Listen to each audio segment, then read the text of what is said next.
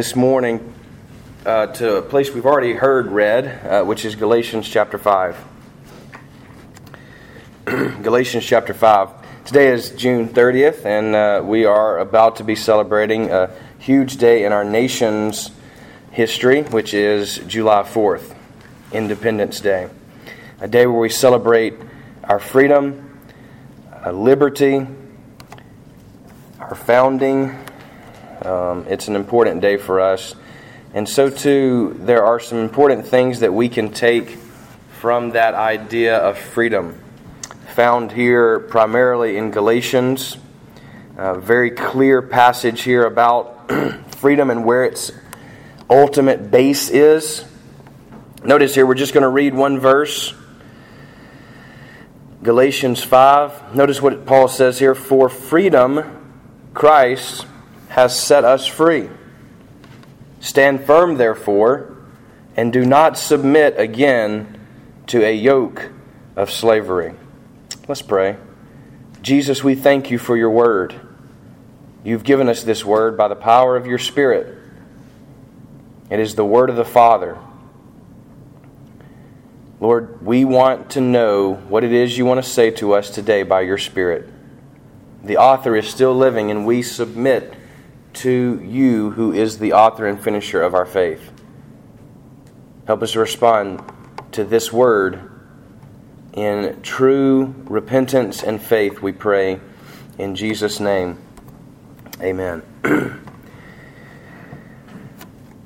There's real freedom found in Jesus Christ. This is what Paul proclaims here in Galatians 5.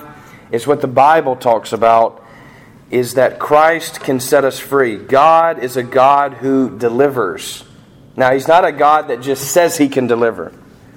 There's a difference often, as you know, from those who say certain things and who actually execute those said things. Or, maybe, for instance, this past week, I'm dealing with a watch problem. And so I call the company that was supposed to be repairing my watch, who sent me back a repaired watch, but a further broken watch. They broke it further. So I call them, and online, on hold, they're telling me how good their customer service is, how every one of their customers is 100% satisfied, while they're playing Christmas music in the background, interestingly. And they're constantly telling me, as I'm on hold for 30 minutes, how good of a job they do and what they're rated in customer service. And yet the customer service was not able to help me at all. So, said values are not always lived values. What's good about God is that He doesn't just say, I'm a deliverer. He doesn't just come to Moses on Mount Sinai or Abraham or the children of Israel and say to them, hey, I can deliver you.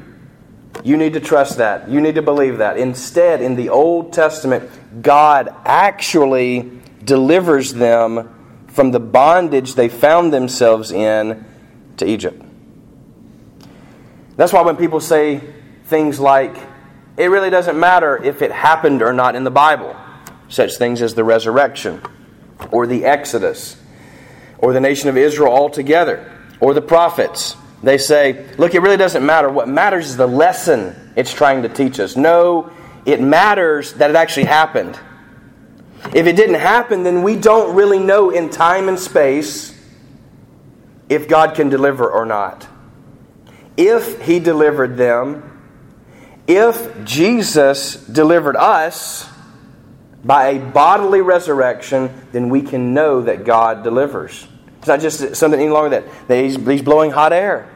No, He has executed action in our world, in this world, in time and space, to deliver, to free us. And Paul says, look, it's for freedom. In other words, that's the reason Christ did what He did. It's for freedom that Christ set us free. So in other words, we weren't freed from our former bondage to go back into slavery, which is exactly what he's warning the Galatians here. And the larger context is a discussion about circumcision, which was the sign of the old covenant. But instead, we were freed to be free. Now, just like most things in life that matter, they begin with God. So, for instance, you're watching a movie, and any good movie has love as a component in it. You say, I don't know, I like manly movies. Well, I like manly movies too, and I produced 4 men in the world. So, we like manly stuff as well. But let me check this out. Even in your war movies, there's love, is there not? That's what gets the guy on the grenade that saves everybody else, is that he loves the guy next to him. They may not say they love you. That's not really dude talk in the Navy SEALs. But it's self-sacrifice, the greatest act of love anyone can do in the world, because it's what God Himself has done for us. You see, love is at the very core, the very foundation of anything and everything in our world that matters. Why? Because God Himself is love. That's why. You can't get away from God, therefore you can't get away from love. So too freedom. Freedom is this concept in our world, and we see it in other nations. We take it for granted here often. It's something that needs to be managed, and we could get on a soapbox politically this morning, and I could spend the rest of the time on that. But that's not what a message like this is for. Instead, I can just say to you, it must be managed freedom. It's a responsibility. We know this. We're seeing this in our world, as we're losing certain freedoms, in particular religious freedoms. And other nations struggle even for the freedom to have as many babies as they want, i.e. China, where there's a one-child policy. You see, we enjoy some things here, which we're going to celebrate July 4th, that other nations would dream of celebrating, dream of having. Other civilizations never even saw possible. And at the base of this idea of freedom, of liberty, and justice for all, at the base of that, guess who you find again? Is God. Because God Himself is free. I would ask you, what restrains God? Is there any force that would restrain God?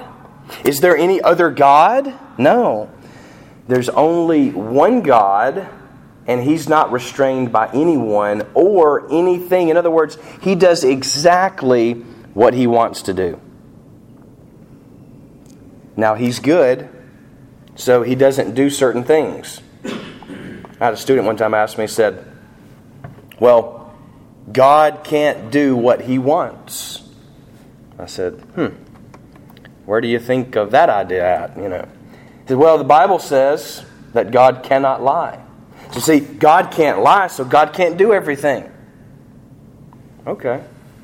Kind of like the argument, that people often give. Can God make a rock, you've heard this, that God can't pick up? Can He make a rock so big that He can't pick it up, therefore nullifying God's omnipotence or all power, all powerfulness? Well, it's an interesting question, and at the same time, it's an illogical question. So C.S. Lewis says, well, that's like asking God to make a square circle. It's impossible. It doesn't even make sense. It's asking God to make 1 + 1 = 3. When in fact that's impossible. In other words, it's impossible for God to lie. He can't do it. Lying is an abuse of freedom, not freedom. Lying gets you into bondage. God can never be in bondage. He can never be enslaved. Nothing is over Him or constrains Him or restrains Him. He is completely free to do what He wants to do. And who He is only good. So John would say it this way, in Him is light, and there is no darkness at all. So we don't look at God and say, na boo boo, you can't lie. That's a childish accusation, because when we lie, we put ourselves in bondage. We put others in bondage. It's why God tells us not to lie. You see, with every commandment that God gives, there's a positive that's being reinforced. So when He says to us, do not commit adultery, that doesn't mean it doesn't feel good. It doesn't mean that you wouldn't naturally, in your natural state, want that. In a culture that says, do what feels good. Do what you feel. That's what makes you happy. God says, no. Don't do what you feel. Instead, do what I say. That's what I tell my kids, isn't it? Daddy, I don't want to eat this. No one ever asked you if you wanted to, son. I've said that so many times. I even get sick of saying that. Did anybody hear me ask if he wanted to eat it? No, it's a commandment. I know that if he continues to eat chips, he'll be constipated. It's what happens. You have to eat fruit. You have to eat healthy if your body's going to function healthily. And as a kid, he doesn't know that. All he knows is that sour cream and onion taste and what he wants in that moment. But I can see broader than that. And so he's in bondage to eating Pringles. And I help release that bondage by my commandments. Isn't this what God does to us? Isn't He our Father? Doesn't He say to us, son, put that down. You don't need that. But I want that. I feel like, Daddy, I want to eat that. That's what Jackson always used to tell me. Daddy, my tummy is telling me that I want Pringles. I don't care what your tummy's telling you. I trump your tummy. And so too, God has 10 main commands that He gives to us in the Old Testament. Now, they're a summary of a larger set of laws, much more intricately, but the 10 summarize everything. The first 4, you see, deal with our relationship with God. The latter 6 deal with our relationship to each other. And what does Jesus come saying and preaching? Well, love God and love your neighbor. That sums up the entire law. Why? Because it sums up the 10 commandments. So behind each command, don't do this, there's a positive reinforcement that is protecting something, such as marriage. Don't commit idolatry. Why? Because ultimately idolatry is worshiping yourself. It's the God you created in your mind. Every time we create God, He looks a lot like us. He plays the games that we play. When He reveals Himself, He's not a God that plays the games we play. He's gracious. He's kind. He's just. He's faithful. He's only good. He's forgiving. He's caring. And He's righteous. And He's a God who can free us. We think we know what freedom is. We think we know what it means to have a good time. Only God knows what it means to have a good time. He's the one who invented time. He's the one who invented joy, happiness, pleasure. He knows what can satisfy you. He knows that. Just like I know what my children need. They don't know that. Now, I've told this story before, so bear with me if you've never heard it. I mean, if you have heard it.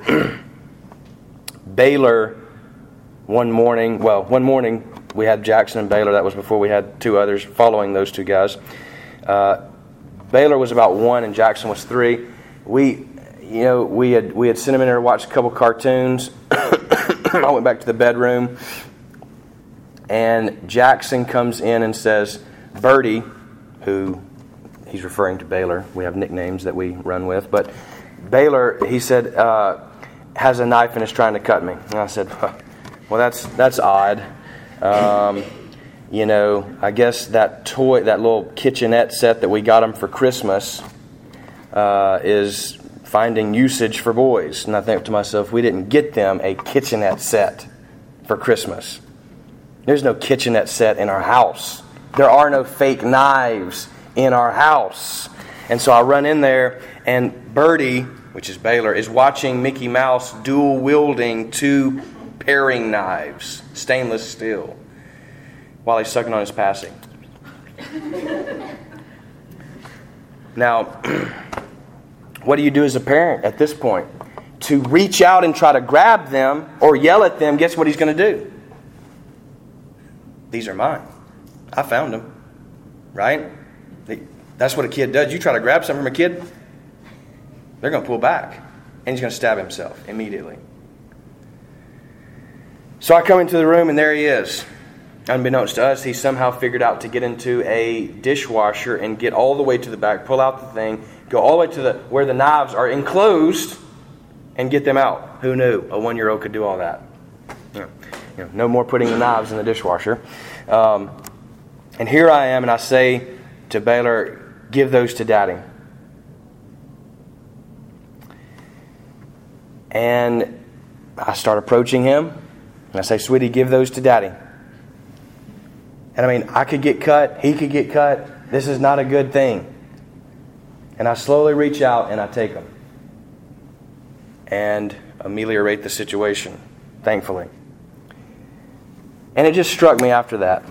I do the same thing with God. I go and I dig up something that I think is cool.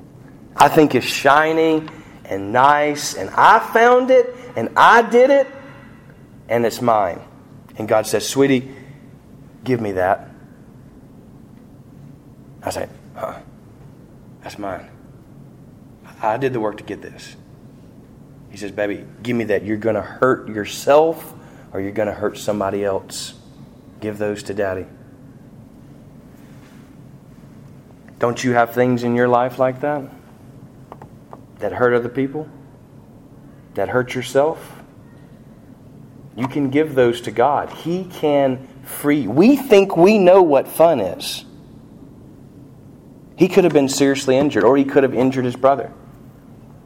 He doesn't know what fun is. We don't know what fun is naturally. We don't know what it means to be happy naturally. We don't know what it means to be free in our natural state, because we were created free, but we abused that freedom. And now we find ourselves in bondage. Bondage to sin. Bondage to our own way. Bondage to making ourselves look better than everybody else. It's why we talk about people. It's why we run other people down. It's why we look askance at them or to the side. We set ourselves up as king. We set ourselves up ultimately as God. We break the first commandment. No other gods before me.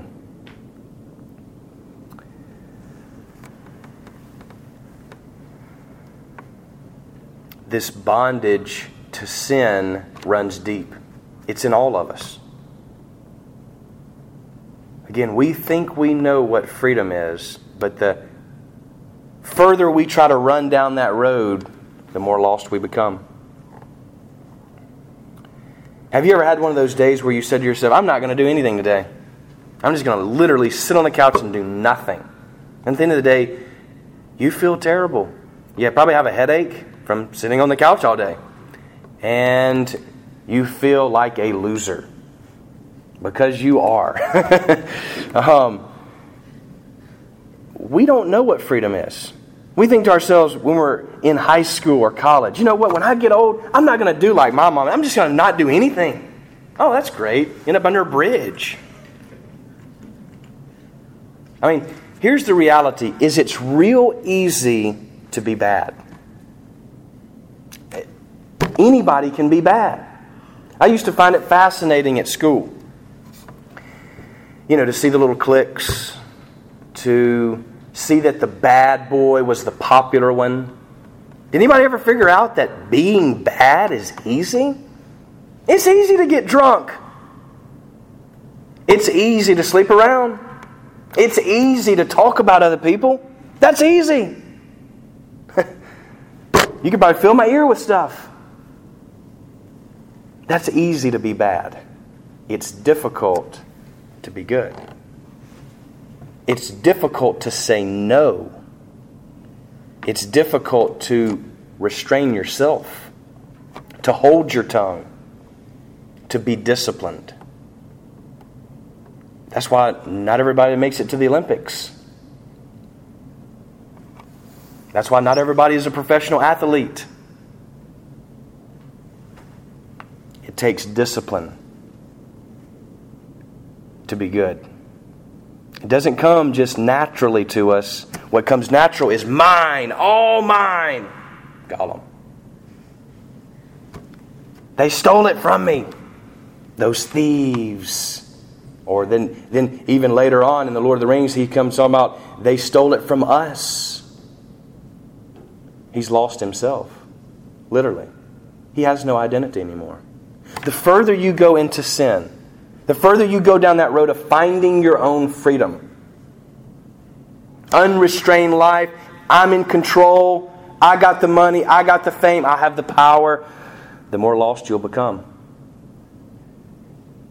Until you've lost yourself and you don't even know why you do what you do. All you can think about is yourself. That's not freedom. That's not freedom. God's plan for freedom is first found in the Exodus. He delivers them out of bondage.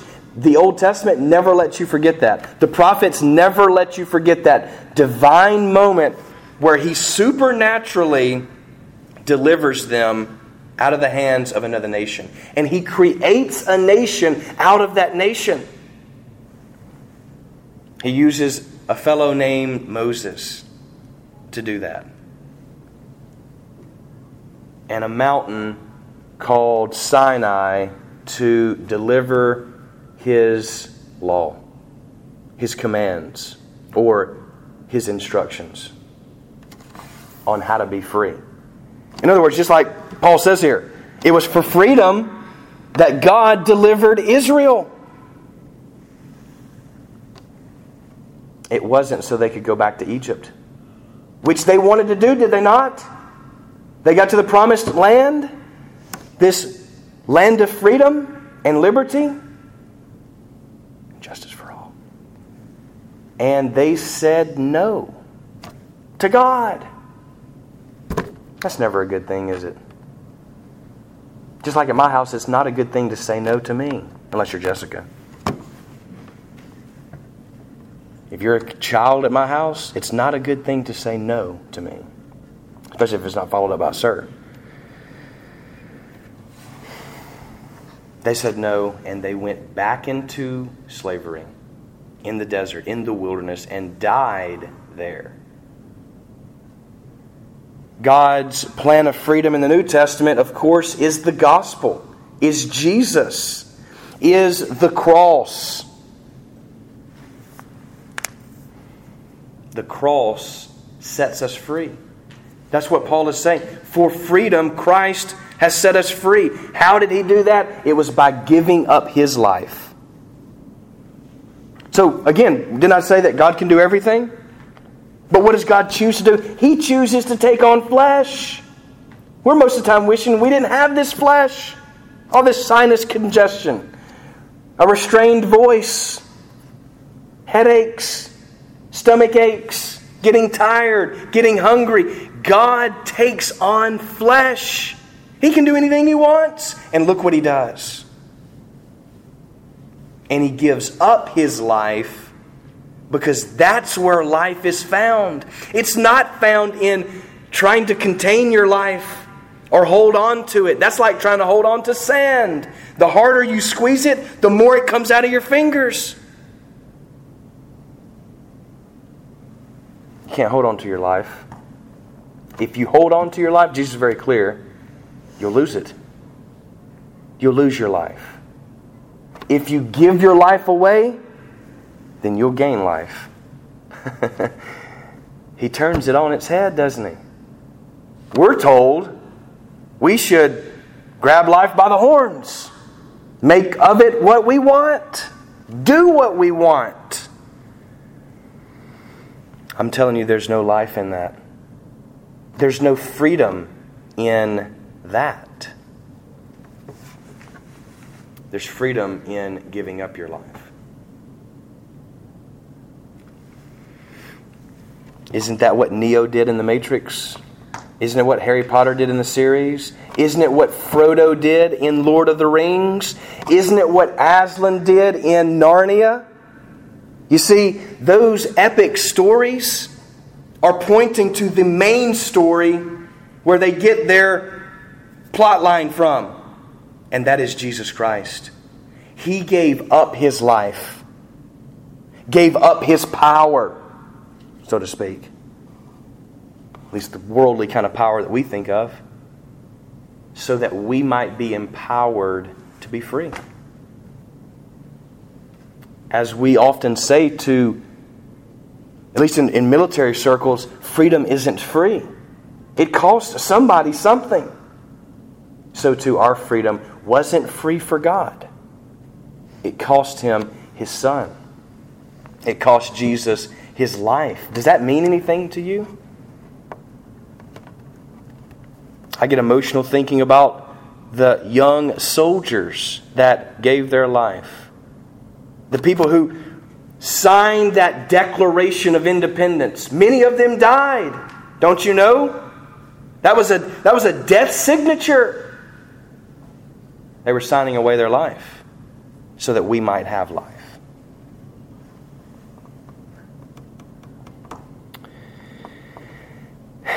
Imagine a kite, flying in the air. What if that kite all of a sudden struck personality and said, interesting. Wind. I can't see it, but apparently that's how I'm flying. And as the kite is flying, it's flapping and, checking out the birds and the clouds. This is a cool gig. I wish I could fly higher. But all of a sudden the kite sees itself as restrained by the string, right? That keeps tugging. There's this string that keeps tugging at the kite, pulling it back instead of out into the wind. And the kite says to itself, hey, man, I wish I was free. I want to fly high. I want to be free of this attachment. I want to be detached, untethered. That's the new jargon today.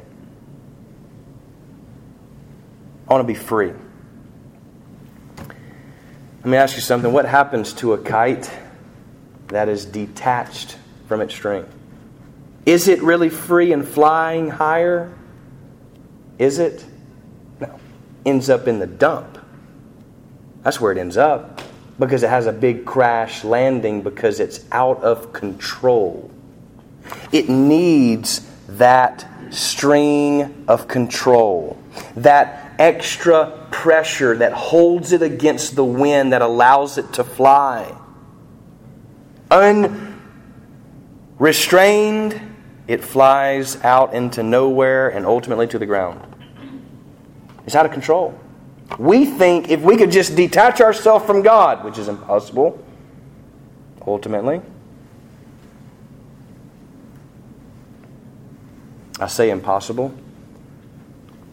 You can't, so to speak, escape God, but He will allow you to cut the string. There's a place where souls go to die. It's called hell. It's the second death. You'll die a physical death, but those who detach themselves from God, He's willing to grant that request.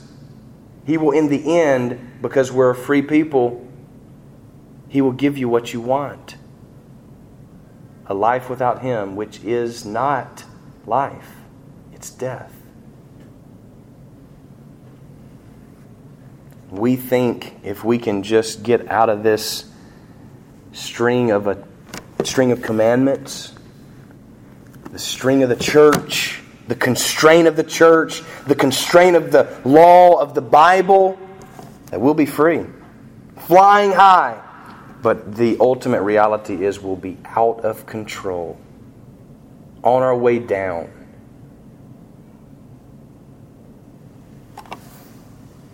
Do you know the kind of freedom that Christ brings? Have you ever experienced that kind of freedom? It's different than the freedom that we enjoy in this great land we live in. It's a freedom to love. It's a freedom to forgive. It's a freedom to live right.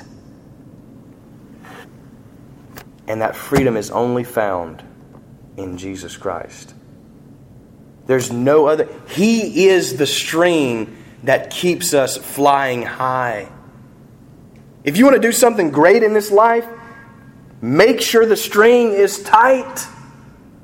Don't loosen yourself from that string. The wind of the Spirit will pick us up and take us to places. Trust me, He's done it in my life. He's done it in countless lives. He'll take you to places you've never dreamed. You'll be able to do things you never thought possible. Because you became, as Paul says elsewhere, His slave. And slavery to the truth, slavery to freedom is free. Is happiness. Is real joy. Is real fulfillment and satisfaction. There is no happiness apart from God. Period. There is no freedom apart from Jesus Christ. Do you know that kind of freedom? Are you flying high or are you circling about? Tighten the string today. Allow the Spirit, open yourself up. Don't close yourself in. That's how a kite goes down fast. The wings are broken. But instead, open yourself up to God. And the Spirit of God will come in and take you to places that you never dreamed. He will free you from yourself.